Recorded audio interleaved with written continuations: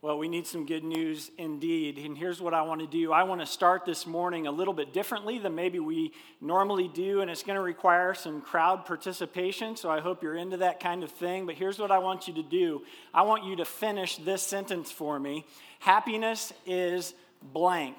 And I don't want you to think hard about it, just the first thing that comes into your mind. And I want you to turn to someone next to you, and I want you to tell them how you would finish that sentence. Do it right now. Go. Happiness is blank. What makes you happy? What brings you joy? Keep it appropriate. This is church, people. I heard some of that awkward laughter out there, and some of you heard your neighbor's answer, and you're thinking, man, I'm glad they're in church today with an answer like that. They need to be, right? And so we're glad you're here, and we're thankful for your honesty. But I bet there are as many answers to that question right there as there are people in this room, because all of us have a unique perspective when it comes to what makes us happy or what brings us joy. And last week, Paul did a great job of kicking off our Christmas series. If you missed that message, I want to encourage you to go and listen to it on our podcast. But we're focusing on Luke chapter 2, where an angel is talking to some shepherds, and here's what happens. It says, the angel said to them, "Do not be afraid. I bring you good news that will cause great joy for all the people." And last week was all about that good news and why it's still good news for you and I today. But this morning, I want to explore why the angel would say that this good news would cause great joy. Because while we might all have a unique perspective on what we think makes us happy, or what brings us joy, I want you to see what it was that caused great joy on that very first Christmas. And I hope to show you that it's still the source of lasting joy today. And so to do that, I'd like for us to read through the Christmas story together. Now, I realize most of you have probably heard the Christmas story before. If you were here last Sunday, Linus from Charlie Brown read it for us. My family has a tradition that we read the Luke 2 account on Christmas morning before we open presents. My dad always did that when I was growing up, and we've carried that on in our family. Maybe you do something similar to that, but I want us to read the story together today there in Luke 2. And if you want to follow along in your own Bible, please feel free to do so. But here's how it begins. It says, in those days, Caesar Augustus issued a decree that a census should be taken of the entire Roman world. This was the first census that took place while Quirinius was governor of Syria. And everyone went to their own town to register. Now, let's pause right there, because last week we learned all about Caesar Augustus. And he was the head of the Roman Empire, and his decrees were law. Okay, this was not optional. And he decided it was time for a census to be taken. He wanted a head count of the entire Roman world. That is to say, all of the territory and all of the people that Rome had conquered to date. And again, this decree, it wasn't optional. It didn't matter who you were. It didn't matter where you lived or what your condition was. You had to travel to your hometown to register. Okay, so we pick that up in verse 4. It says, so Joseph also went up from the town of Nazareth in Galilee to Judea, to Bethlehem, the town of David, because he belonged to the house and the line of David. He went there to register with Mary, who was pledged to be married to him and was expecting a child.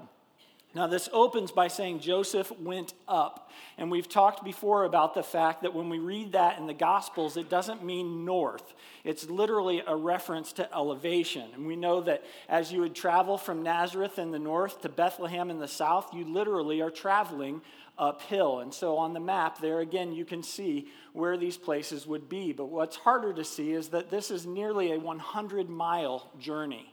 Okay, and it could take anywhere from 5 to 10 days to make that trek, depending on a lot of different factors. But I think we need to remember that Mary was pregnant. And I don't know if you've ever traveled with a pregnant lady before, but the bathroom breaks are significant, okay? And so we can assume that this maybe took a little bit longer than normal. Did you hear my wife just laugh? Did you hear her? She did. She knows it's true. So we can imagine that on this trip, the 5 to 10 day journey by foot from Nazareth to Bethlehem, it was difficult. She's pregnant. They're making this trek, but they make it to Bethlehem. And verse 6 tells us that while they were there, the time came for the baby to be born. And she gave birth to her firstborn, a son. And she wrapped him in cloths and placed him in a manger because there was no guest room available for them. Now, that translation that I just read of guest room, it sounded weird to some of you, didn't it? Because we're used to hearing that there was no room for them in the what? In the inn, correct. And because of that, every Christmas play has the role of the innkeeper who sadly turns away Mary and Joseph. He hangs the no vacancy sign. The hotel is full. You're going to have to sleep in the barn, right? And if you have a nativity scene that you set up at Christmas time, it probably includes Mary and Joseph and the baby in a stable-like setting, maybe something like this. We have the same thing at our house. But here's what's interesting. The word in this passage that is often translated as in our English Bibles is this word, katalama, and it literally means guest room or upper room. It's the same word that Jesus uses in Luke 22 to refer to the guest room where he will eat the Last Supper with his disciples. We also call it the upper room, and that's a fitting name for it because it certainly was on the second level of a first century Jewish home. But it's important to note that the Greek language also has another word that is translated as in, and it's this word, pandakion. And this is the word used in Luke 10 when Jesus tells the story of the Good Samaritan.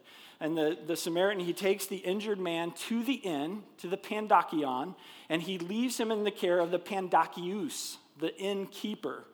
Now think about the fact that Luke is quite familiar with both of these words. He's used them both in different ways in different passages, but in the story of Christ's birth, he uses katalima, guest room. And here's why scholars believe that he did that. Joseph and Mary were traveling a long distance from home. We've already seen that. And they were most likely to stay not at an inn, but with some of Joseph's relatives there in Bethlehem. And it's likely that there are a number of guests staying in this relative's home because the census applied to everyone in the Roman world. And so as people traveled to their hometown, they would have been looking for a free place to stay. People didn't have money for an extended stay at an inn. Now, some of you will be familiar with Answers in Genesis. They're the folks who put on the Creation Museum and the Ark exhibit in northern Kentucky. And they point out that archaeologists have excavated a number of first century Jewish homes.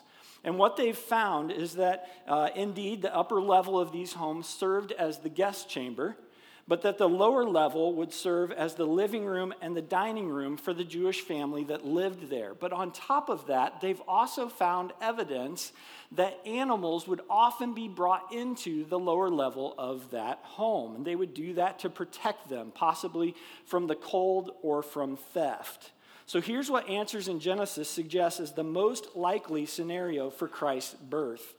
Jesus was born not in a barn, but on the lower level of a very crowded relative's home in which some of the animals had been brought in for the night. And his mother Mary laid him in the manger or the feed trough that was there. I just ruined Christmas for you, didn't I?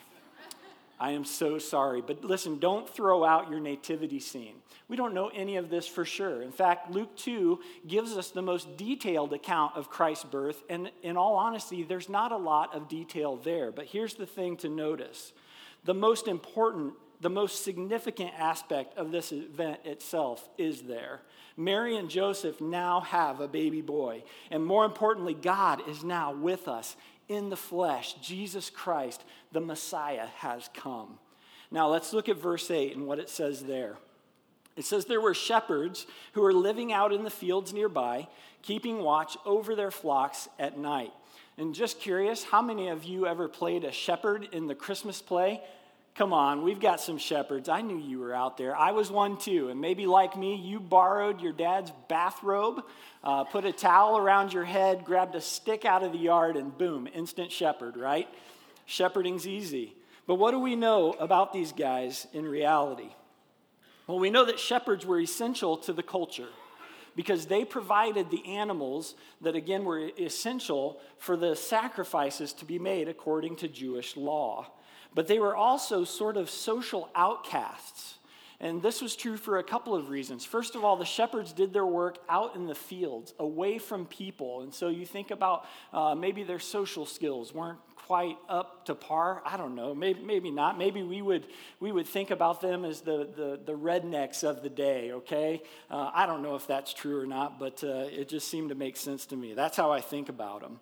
But beyond just the social aspect of where they did their work, we also know that the nature of their work made them unclean, again, according to Jewish ceremonial law. And so the shepherds were kind of looked down on in their day. No one aspired to be a shepherd. You think about David's story in the Old Testament. David was a shepherd when he was a boy. And when Samuel was sent to the house of Jesse to anoint one of his sons as king, Jesse didn't even bother to call David in. He's a shepherd. There's no way a shepherd could be king, right? Well, he was wrong, but that's the way that shepherds were viewed. And in the same way that no one expected the Messiah to sleep in a manger, no one would have expected the good news of his birth to be announced to a bunch of shepherds in a field. Now look at what happens in verse 9. An angel of the Lord appeared to them, and the glory of the Lord shone around them, and they were terrified. Now remember, it's the middle of the night. Okay, it's quiet, it's dark outside, the sheep have been tucked in for the night, and now the text says, out of nowhere, an angel appears, and the glory of the Lord shone around them. Have any of you ever experienced being asleep at night, the lights are out, but all of a sudden somebody flips them on, just full brightness in the middle of the night? Anybody ever felt that? It is startling when that happens. And think about that times about 1 million. And I think that's what's happening to these guys. They just go from absolute darkness to pure, bright light all around them. And in the midst of it is this heavenly creature, this angel. And he declares these famous words to them in verse 10. Do not be afraid. I bring you good news that will cause great joy for all the people. Today in the town of David, a Savior has been born to you, and he is Messiah, the Lord. Now, I want to give you some backstory so that you and I can understand fully the significance of why this was good news of great joy, okay? For you and I today, we can pick up our Bible, and we can read the Old Testament all the way to the very end, and then we can turn this one page and we can start reading the New Testament, right? We think nothing of it. We jump back and forth from old to new all the time. But what you need to understand is that one thin page right there, that represents 400 years. 400 years in Israel's history. And it was 400 years when God was silent. It's referred to as the intertestamental period. And it ends with the last prophecies of the prophet Malachi, and it ends with the first words of John the Baptist in the New Testament. And so there again, it's been 400 years that God is silent. He has said nothing. And things have changed dramatically for Israel in that 400 years. It's a period that lasted from about 400 BC to 25 AD. And Israel went from being conquered and controlled by the Persians to being conquered again by the Greeks. And then finally in 63 BC, they were conquered by Rome. They came under Roman rule. So for over 400 years, Israel had existed as a conquered people group. They had endured deportation. They had endured the defiling and the destruction of their temple, and ultimately the destruction of their holy city. And the destruction of all of these things, even as the events of Luke 2 were unfolding, the Jews were still experiencing this under the heavy thumb of Rome. And through all of this, they must have been wondering, like, where is God? Right? It's been 400 years. Where is the promised Messiah? When will Israel know peace again? And it makes me wonder if maybe some of you have ever waited for something for so long that you started to wonder if it would ever happen at all. I mean, have you been there before? Have you ever experienced something like that. Maybe it has to do with a spouse or a child, and you have prayed for them in a very specific way, but as the years go by, maybe you've started to wonder, man, will this ever happen?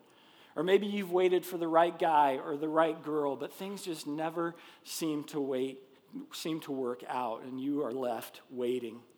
Or maybe it's a work situation and you are hoping things will change. Maybe the pay will improve or management will see things differently, but it just never seems to happen. And as time passes, it becomes harder and harder to believe that things can be different. And I wonder if that was true for Israel as well, because 400 years is a long time to keep hoping and waiting and trusting, isn't it? And the years and the decades and the centuries went by, but still no word from God. But I want you to imagine with me today that today is the day that things begin to change. Whatever that situation might be for you, whatever it is that you've been waiting for, what if today was the day that everything began to come together the way that you had always hoped it would? Maybe your kids call to say, and they say, Mom, Dad, you were right all along. And those words ring in your ears. It's what you've prayed for. They're turning their ways around. Or maybe Mr. Right or Mrs. Right bumps into you at the checkout line at Aldi, and maybe a relationship begins over a cup of Beaumont coffee, right? And if you don't know Beaumont coffee, that's Aldi's brand. It's garbage, but who cares, right? New relationship is born. Or maybe your boss calls you up on a Sunday. And he says, you know what, I just realized you have a really unique perspective. And I want to make you a VP. You get a company vehicle and a raise, all of it. Imagine how you'd feel in a moment like that. I bet it might be something like this. Just like absolute joy, and you can't contain it, right?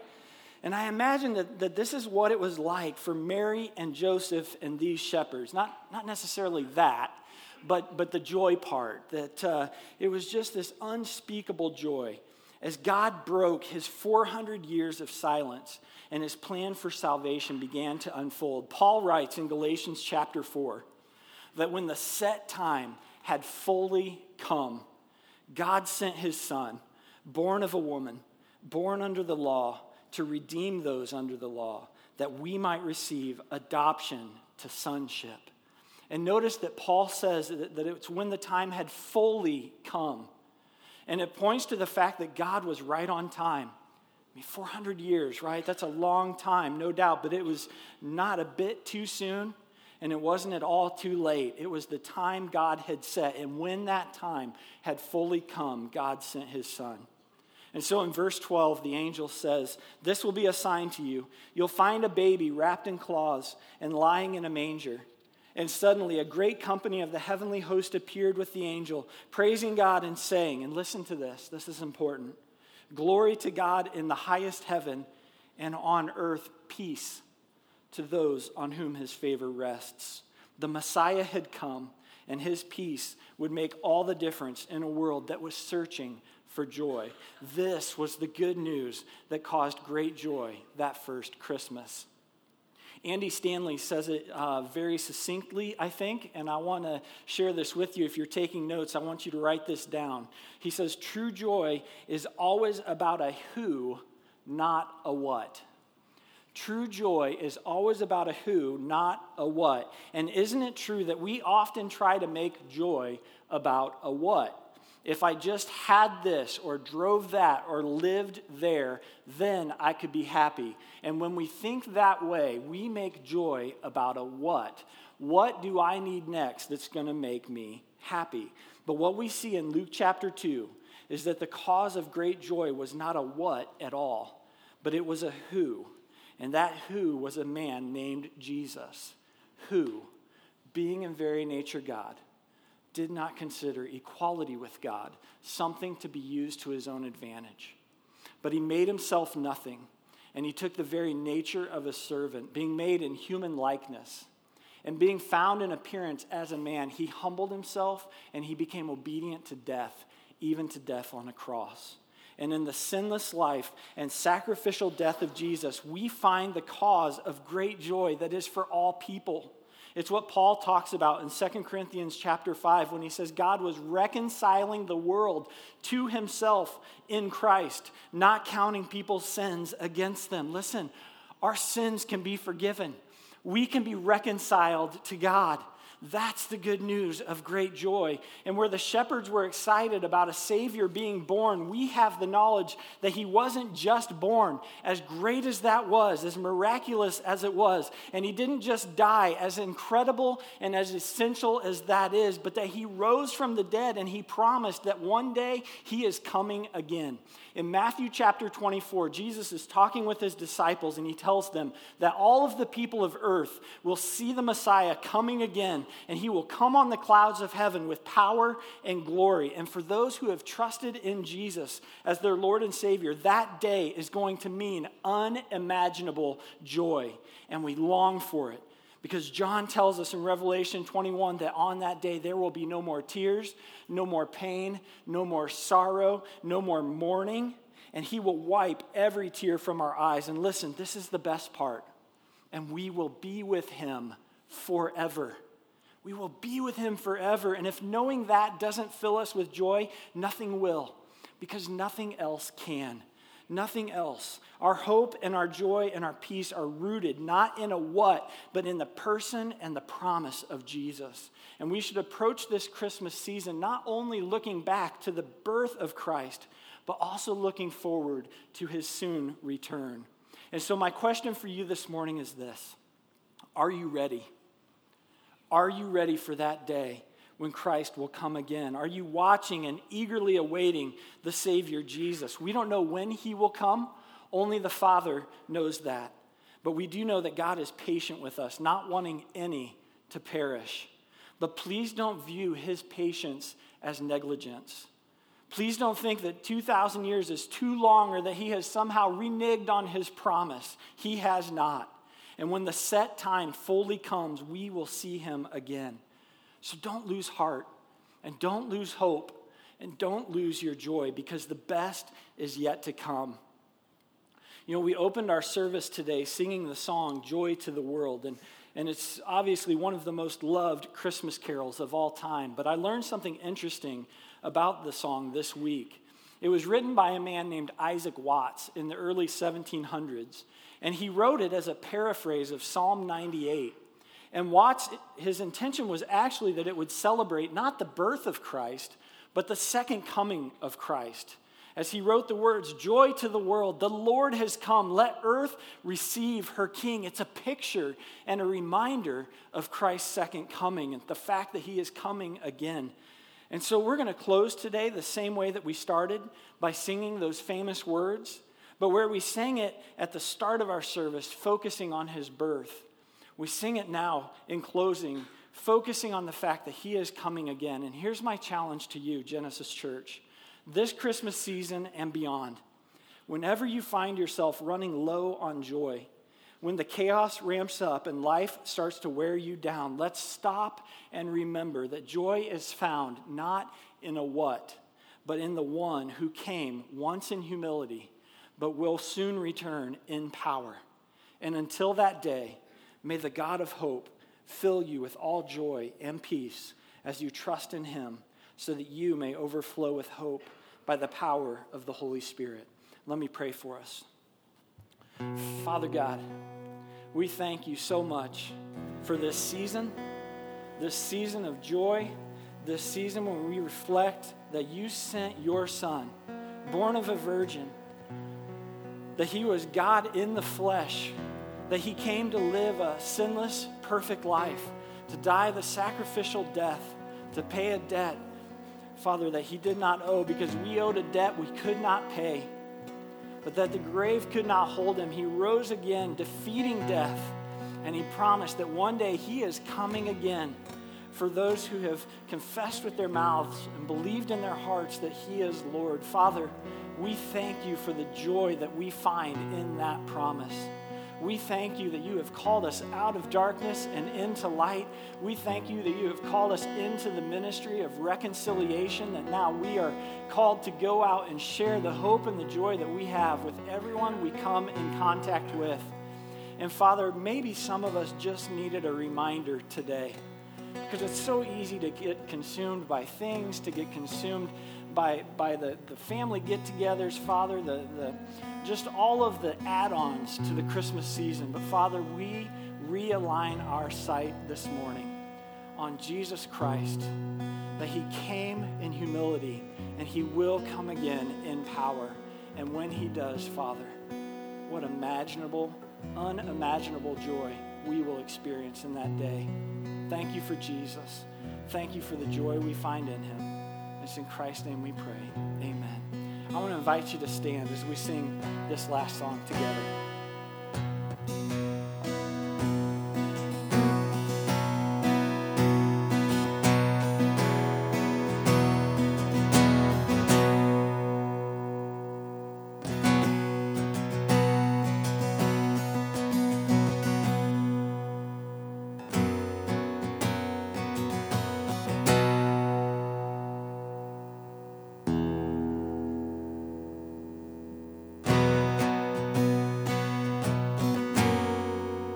Let's try this again. Let's sing this together. Joy to the world. Joy to the world, the Lord is come. Let earth receive her King. Let every heart prepare him room. In heaven and nature sing, and heaven and nature sing.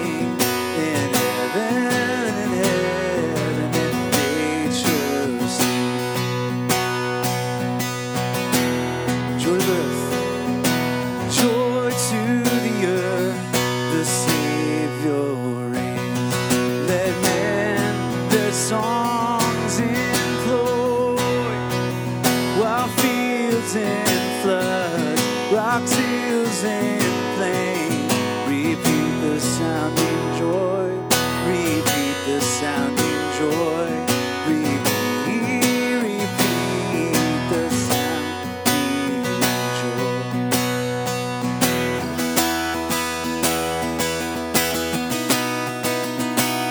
He rules the world, and he rules the world with truth and makes the nations prove the glories of his righteousness and wonders of his love, and wonders of his love, and wonders of his love. Joy to the world. Sing out our thanks.